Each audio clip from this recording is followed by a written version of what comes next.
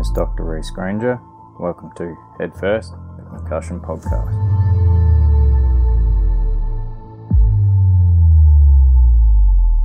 Hello, and welcome back to Head First, the Concussion Podcast. First up, just like to say a massive thank you to Professor Alan Pearce for donating his time. I understand he's extremely busy, and coming onto the podcast and providing some valuable insight into the world of concussion, his thoughts and opinions on things regarding concussion, and also sharing his research with us. Cannot thank you enough. I've had some amazing feedback from Professor Pearce's episode, and hopefully we can get more episodes on to follow. And to beginning, I think we've set the bar pretty high. So in regards to today's episode, given that the AFL or the sports seasons in Australia are upon us with practice matches, trial matches, match simulation, whatever they want to call it, I thought it would be the perfect time to kind of like do a bit of an update episode instead of diving into something new. And what I mean by this is we're pretty much just going to recover some things that we've gone over in the past, in the last 6 to 8 months, in terms of what is a concussion, some of the common myths around concussion and misconception. Look, we've gone over it numerous times, and the more we talk and discuss these things, the more we're also going to dispel some of these myths and shed some light on it. So that's the basis of this episode. So before we get stuck into that, here's cleaned up. Now, it's been a massive 2 weeks in the concussion front in Australia with the main contact sports, as we've already stated, NRL and AFL starting again. So I've had to be a little bit selective in what we're going to cover in the cleaned up side. And with the cleaned up section, just want to point out Angus Brayshaw's retirement for the AFL, aged 28. Sad, preventable case. Unfortunately, he joins a long list of players who suffered the same fate from concussions, and I believe it's up to 5 or 6 when it comes to the 2023 season alone. So we wish Angus, his family and everyone the best in regards to that situation, and every other player that's had to retire before him in all contact sports. Now, here's a snippet from the Adelaide Advertiser reported by Daniel Renfrey. I believe that's how you pronounce his name. If it's wrong, I do apologise. And here I quote, "Shocking new research has revealed lucrative match payments in local football are encouraging players to downplay or, in some cases, altogether deny concussion symptoms for fear of missing out on income." Adelaide Footy League chief John Kernahan said the league surveyed 6 clubs through 2022 to 2023 and found 70% of players who said that they're paid to play also admitted about lying about concussion. And then the article goes on and reads a little bit more in depth to this and unpacks what he's saying. Now, don't get me wrong. Before I give my thoughts and opinions on this article, I want you to hear me out in its entirety, because I'm going to come back and actually do a 180 on it. So what I mean by this is, in terms of just a heading and an article title, and when you read the article, your first thought is media's catastrophizing it, which it kind of is, because not really giving background context on payer payments. So in local leagues, players get paid just like professional leagues. Obviously, it's a lot less and it's a lot lower, whether this be via second job income or it be brown little paper bag and a petrol card. The fact of the matter is, a lot of the players in the local league actually need this income to supplement their normal daily living income. Now, I'm not making an excuse for this and supporting concussion protocols to be skipped. I'm not. But what I'm also saying is that these players live for the weekend. They love their footy, and the education around concussion in the local leagues and working our way down to juniors isn't there.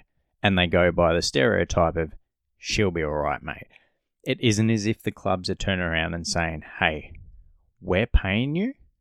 You got to get back out on the field regardless if you got an injury or a concussion.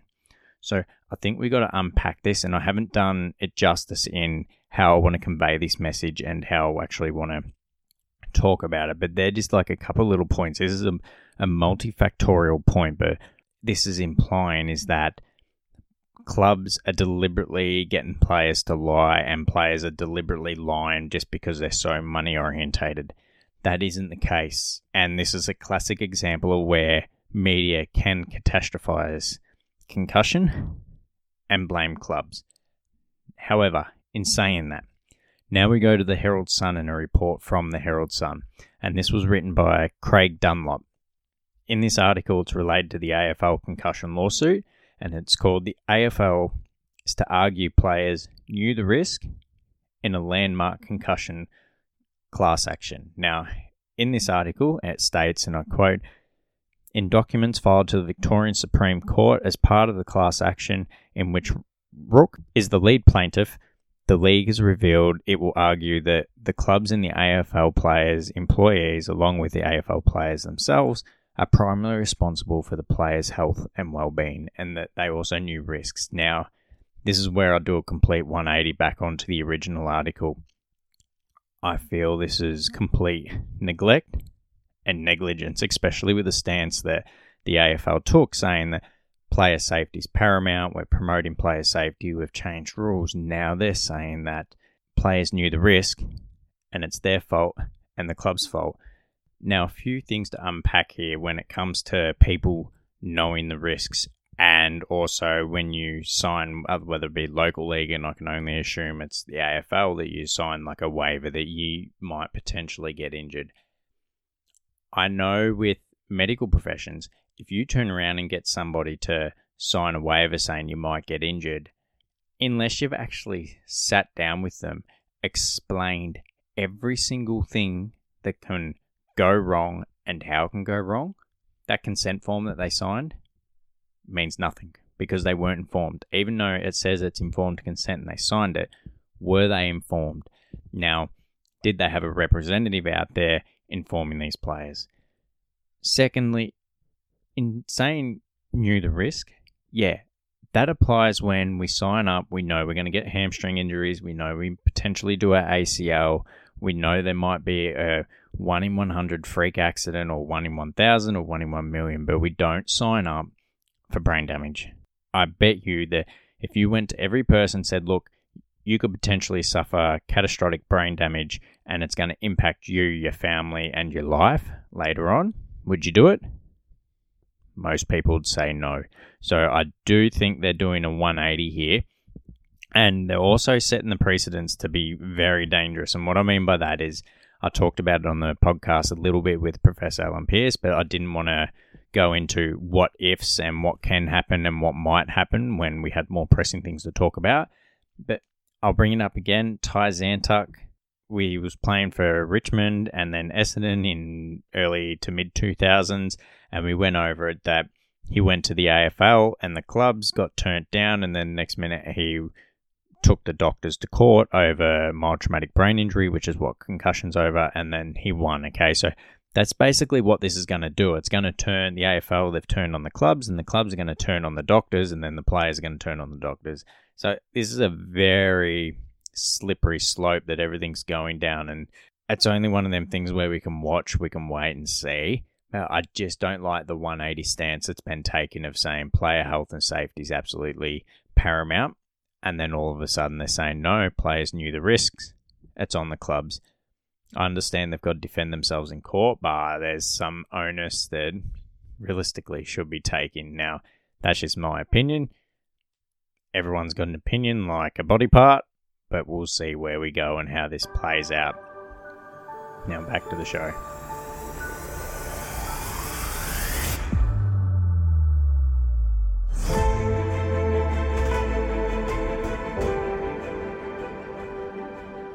So, what is a concussion? As stated before, a concussion is a neurometabolic cascade of events. In order to establish how this cascade unfolds, we need to break it down first into little subsections as we've done before. And this begins with ATP, which is adenosine triphosphate, action potentials, mitochondria, and ions. So, first up, what's ATP? ATP is an organic molecule, basically, and it's made in the mitochondria, which is the powerhouse of the cell. That's where all the ATP is made. And this is done through chemical reactions and cleavage of other molecules, and this chemical reaction is known as glycolysis. Now, glycolysis is a metabolic pathway which converts glucose, or a sugar molecule, into pyruvate, which is carbon, providing us with the energy molecules of ATP. This can be done two ways. The first way is through oxidative metabolism, which is oxygen dependent, and this produces around 32 to 38 ATP molecules, depending on what journal article or textbook you want to read, but that's around that ballpark in that figure. Or you have anaerobic glycolysis, which is basically limits amount of oxygen or no amounts of oxygen, and it gives us only 2 ATP molecules. In order to make these molecules, we need to sacrifice an ATP. So really, with the first one in oxidative metabolism, we pay 1 ATP pretty much to get what we get in return in the 32 to 38, and when we get 2 ATP back off the anaerobic, we're given 1 ATP to make 2 ATP, if that makes sense. Anyway, the second one's very ineffective system, costs a lot of energy, and we'll talk on this later. Now, ATP is responsible for everything from movement, muscle contractions, providing energy for other chemical reactions, and it's basically the body's currency of spending. And we do this through the energy, and it's important to note that ATP concentrations are well maintained within a narrow window and values in the body, and ATP levels are inadequate, the chemical reaction stops. And this is where we start to run into problem with concussion. Now, let's talk about neurons and action potentials. Action potentials work on like an all or nothing principle for when the millivolts of energy hits a threshold and sets the action potential off. So all or nothing pretty much means everything fires and goes, or nothing fires and goes. We can't half fire on an action potential then call it back. So once the millivolts hits the required threshold, the action potential's in place and it's gone. Now we control these action potentials in terms of we set some off like we want to move our arm, fingers, toes, speaking. We're controlling how many action potentials fire and where they go, whereas a concussion, we don't get to control that.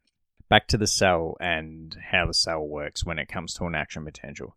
If we look at a cell's negatively charged with potassium ions on the inside, and the outside of the cell is positively charged with calcium and sodium ions. This breaks down into 4 sections. We got resting membrane potential, depolarization, repolarization, and hyperpolarization off the top of my head, sorry. We look at a resting membrane potential. This is where basically sodium channels are closed, most of the potassium channels are closed, and outside the cell is more positive as we said. Then depolarization, then millivolts are hit, sodium channels open, calcium channels also open, sodium rushes into the cell, making it more positive because it was more negative inside, and then it causes depolarization. Then repolarization is basically the opposite. Sodium channels closed, the rest of the potassium channels closed, sodium stops moving from outside to inside the cell.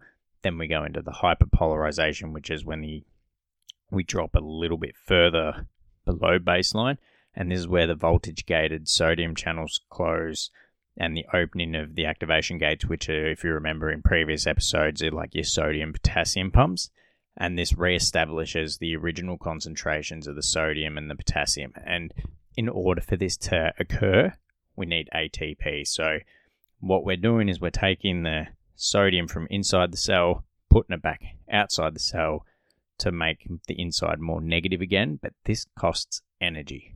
And the energy again is in the form of ATP molecules. Now, in a normal healthy cell and environment, we make the ATP through oxidative metabolism.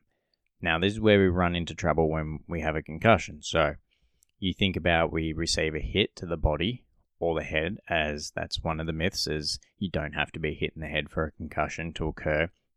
We have the neurons in the brain and the cells inside these neurons that these fine controlled chemical reactions go through, like a lock and key with the ions going in and outside the cell. We receive a concussion and now we're stretching and shearing these neurons. So some of the neurons snap in half, and then from the shearing component, and then the stretching component is basically, as it states, stretching. So the neurons now stretch. So instead of actually the sodium and the potassium being controlled going in and outside the cell, but basically like a lock and key mechanism, they no longer need that. The holes and the pores in these neurons have opened up and everything floods in and floods out at once. And then this is where you get your typical signs and symptoms, because all these action potentials, instead of being controlled, and now not, the whole brain has fired at once.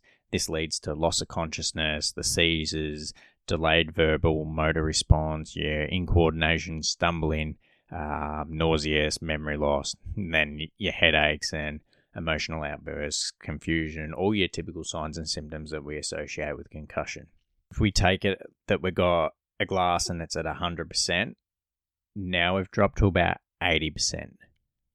In order to get back to 100% and get everything back to baseline in the cells and for action potentials to happen again, we need to balance the cell, as I was saying. But the thing is we've burnt way too much ATP with these action potentials and getting them to fire. So now we haven't got enough ATP to put everything where it's supposed to go back.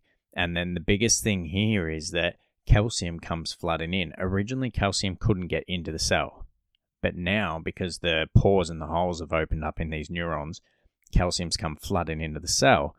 And it goes to the mitochondria and clogs him up. So now the mitochondria can't make the ATP.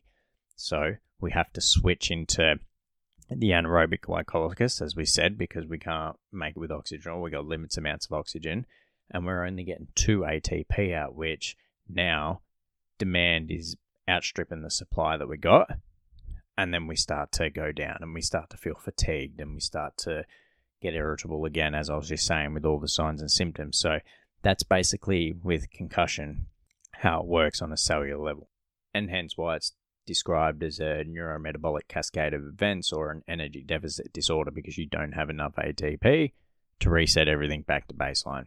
Now you start to feel a little bit worse for the next 2 to 5 days, and by about day 7 is probably the worst we're going to feel, and we start to turn a corner, and we naturally then start to head back up. So it's like a bell-shaped curve if you think about it, but it's upside down like a smiley face, even though it's not really something to smile about. If we go down from the moment we get hit to around about 5 to 7 day mark, and then we start to come up out the other side, the energy starts to reset, we start to come back feeling a little bit better, and then by the 10 to 14 day mark, we're back at kind of baseline with no symptoms.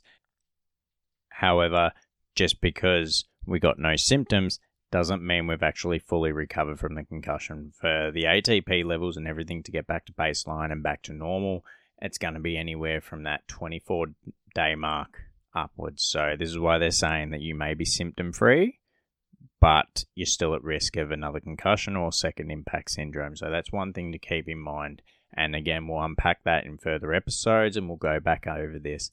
I tend to describe concussion on the cellular level instead of just saying that, we receive a hit or a blow and then we have all this firing, and then you're kind of left wondering, well, what actually happens? I know we can get a little bit lost in the weeds on the technicalities. And again, because it's a podcast in a long form format, we can go into this a bit better and a bit easier. Whereas if I'm giving a presentation, let's just say to mum and dad down the street, I'll very briefly touch on this, but there is no need for me to go right into the weeds of sodium, calcium, potassium. You're just going to confuse them and potentially scare them and make things worse than what they actually are. So again, that's basically a concussion and what happens in a concussion. In order for this event to be set off, again, there's no set threshold that we need to reach in terms of a hit. However, most research suggests it's around that 70 G-forces and up, with around, I think it's about 5,000 rads. However, you can be concussed as little as 30 Gs, and some people have been hit at 120 and they're not concussed. So, as my old student used to say, we're all God's children, and that's just how it works. So, this is where concussion spotters and everything become vitally important. So in a nutshell, that's a concussion. Now it's time for me to bang on about some of these myths and go off on tangents. The first myth is concussion can only happen if you lose consciousness and that you are hit in the head. As we just stated, you don't need to be hit in the head to receive a concussion. You can be hit in the body, and this happens through that whiplash type mechanism that then causes the stretching and the shearings of the axons. And then in terms, concussion can only happen if you lose consciousness. A lot of the time, we don't lose consciousness when it comes to a concussion. That's only around about 10 to 15%, I believe, off the top of my head. I know it's around that mark.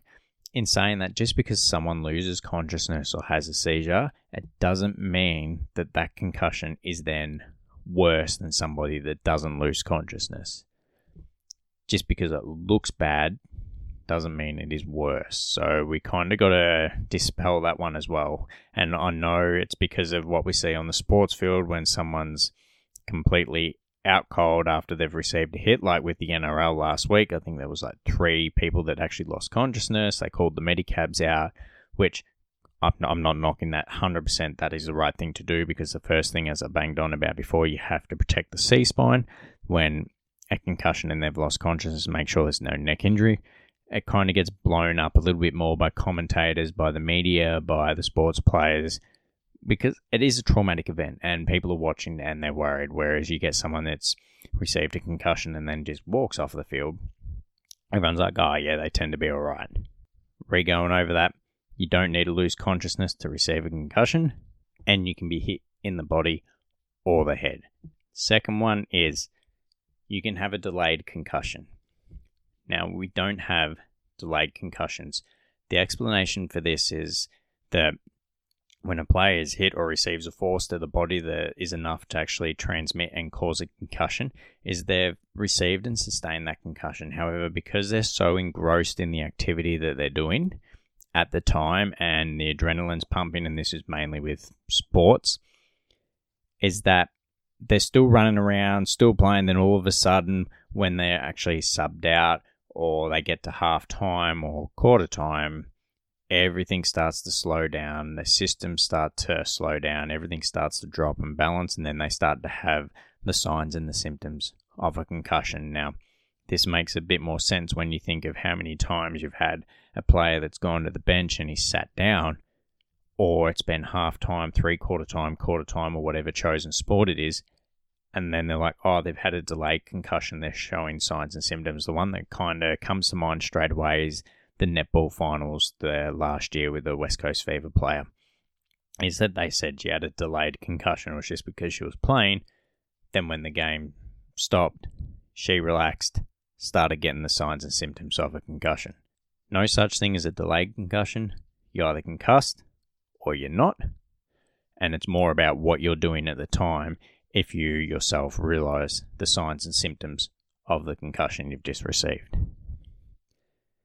One of the biggest myths that's up next and drives me absolutely insane is helmets prevent concussions. No, they do not. Helmets do not prevent a concussion. They prevent lacerations and fractured skulls. That's what a helmet does. And I'll go back to the analogy that I always say and that I always give is, if you think of a ping pong ball floating in a glass of water, that is our brain inside our skull. Now you shake that glass of water back and forth, that ping pong ball is still going to hit the front, the back and the sides of the glass of water. And that's our brain in our skull. You shake our neck and our head, and then the brain's going to hit the front, the back, and it's still going to cause a stretching and shearing of the axons and neurons. Now, with that glass of water, you put some foam and some sponge around the outside of the glass of water.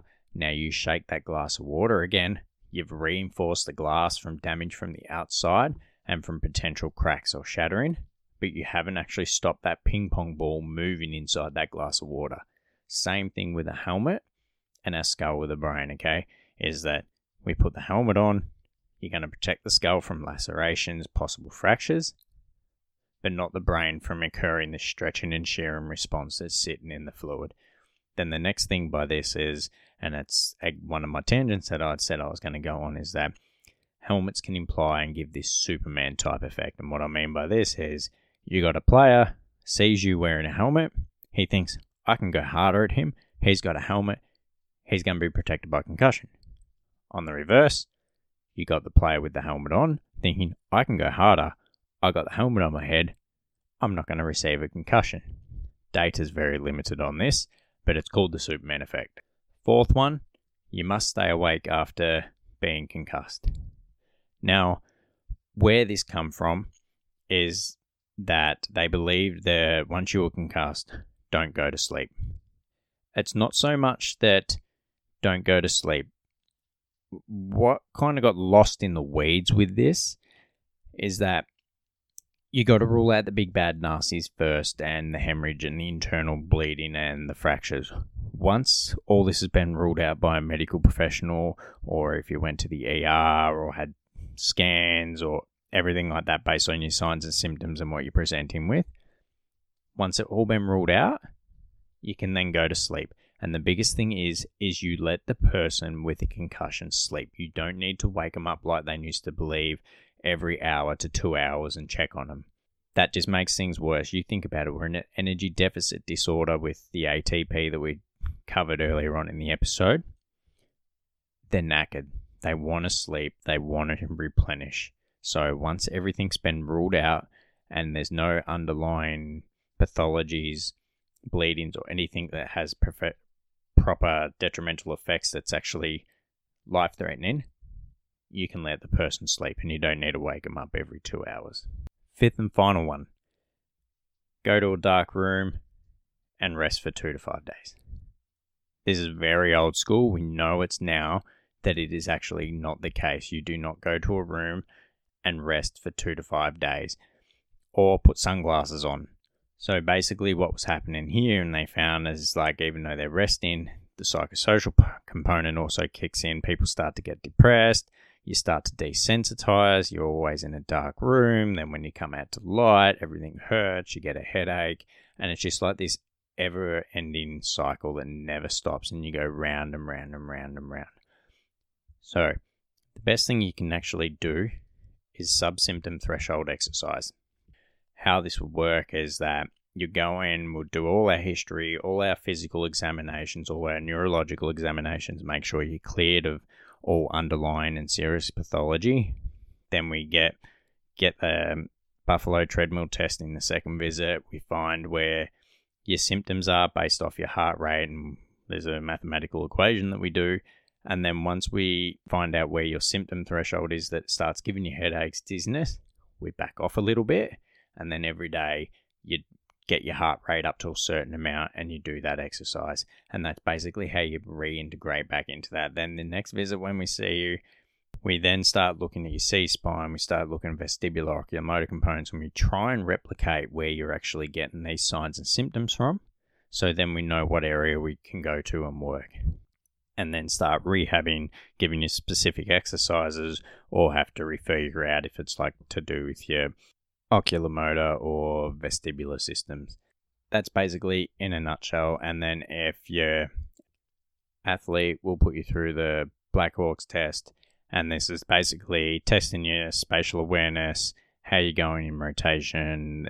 There's a whole range of tests. And once you've cleared and you've passed that, we'll clear you to play. Now, as I've said in previous episodes, I can't diagnose a concussion. However, I can diagnose whiplash-associated disorder and cervical neck pain and anything to do with the cervical spine. Now, a lot of these issues overlap signs and symptoms to do with concussion, and they're treated the exact same. So, if I jump way back to the start, what will happen is you come to me suspecting concussion, you're automatically going to have a whiplash-associated disorder, and that's what I'll treat. Now, to 100% diagnose you with a concussion, I'll refer you out to a GP. They will diagnose you with a concussion, and then I'll still carry on and treat you based off what I've found with the signs and the symptoms to do with whiplash, and then we treat that.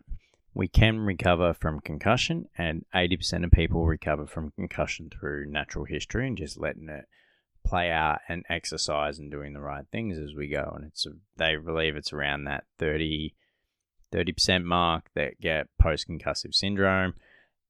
However, the more aggressive and earlier we can get in and put these preventive measures in, the more likely you won't progress to post-concussive syndrome. It all comes down to education, and that's what we're here to do, and everything we talk about is purely for education purposes. So in saying that, that pretty much wraps up today's episodes. We've gone over a concussion, gone over 5 myths, and that's pretty much it. Thanks for listening. Again, thank you to Professor Alan Pierce for the last episode. Really appreciate it, and look forward to seeing you all next time. And that concludes today's episode. Even though I'm a registered chiropractor, all the information provided today is based off my interpretation of the research and is of my opinion and my opinion only. This is not a substitute for professional medical advice of your doctors or physician. If you believe you are suffering from something similar or the injuries discussed in today's episode, please contact your medical practitioner. I am your host, Dr. Reece Granger. Thank you for listening.